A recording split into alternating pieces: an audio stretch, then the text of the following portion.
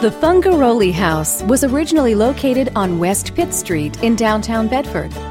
It was built prior to 1800 and is one of the largest homes here at Old Bedford Village. It was also one of the first buildings moved to the site.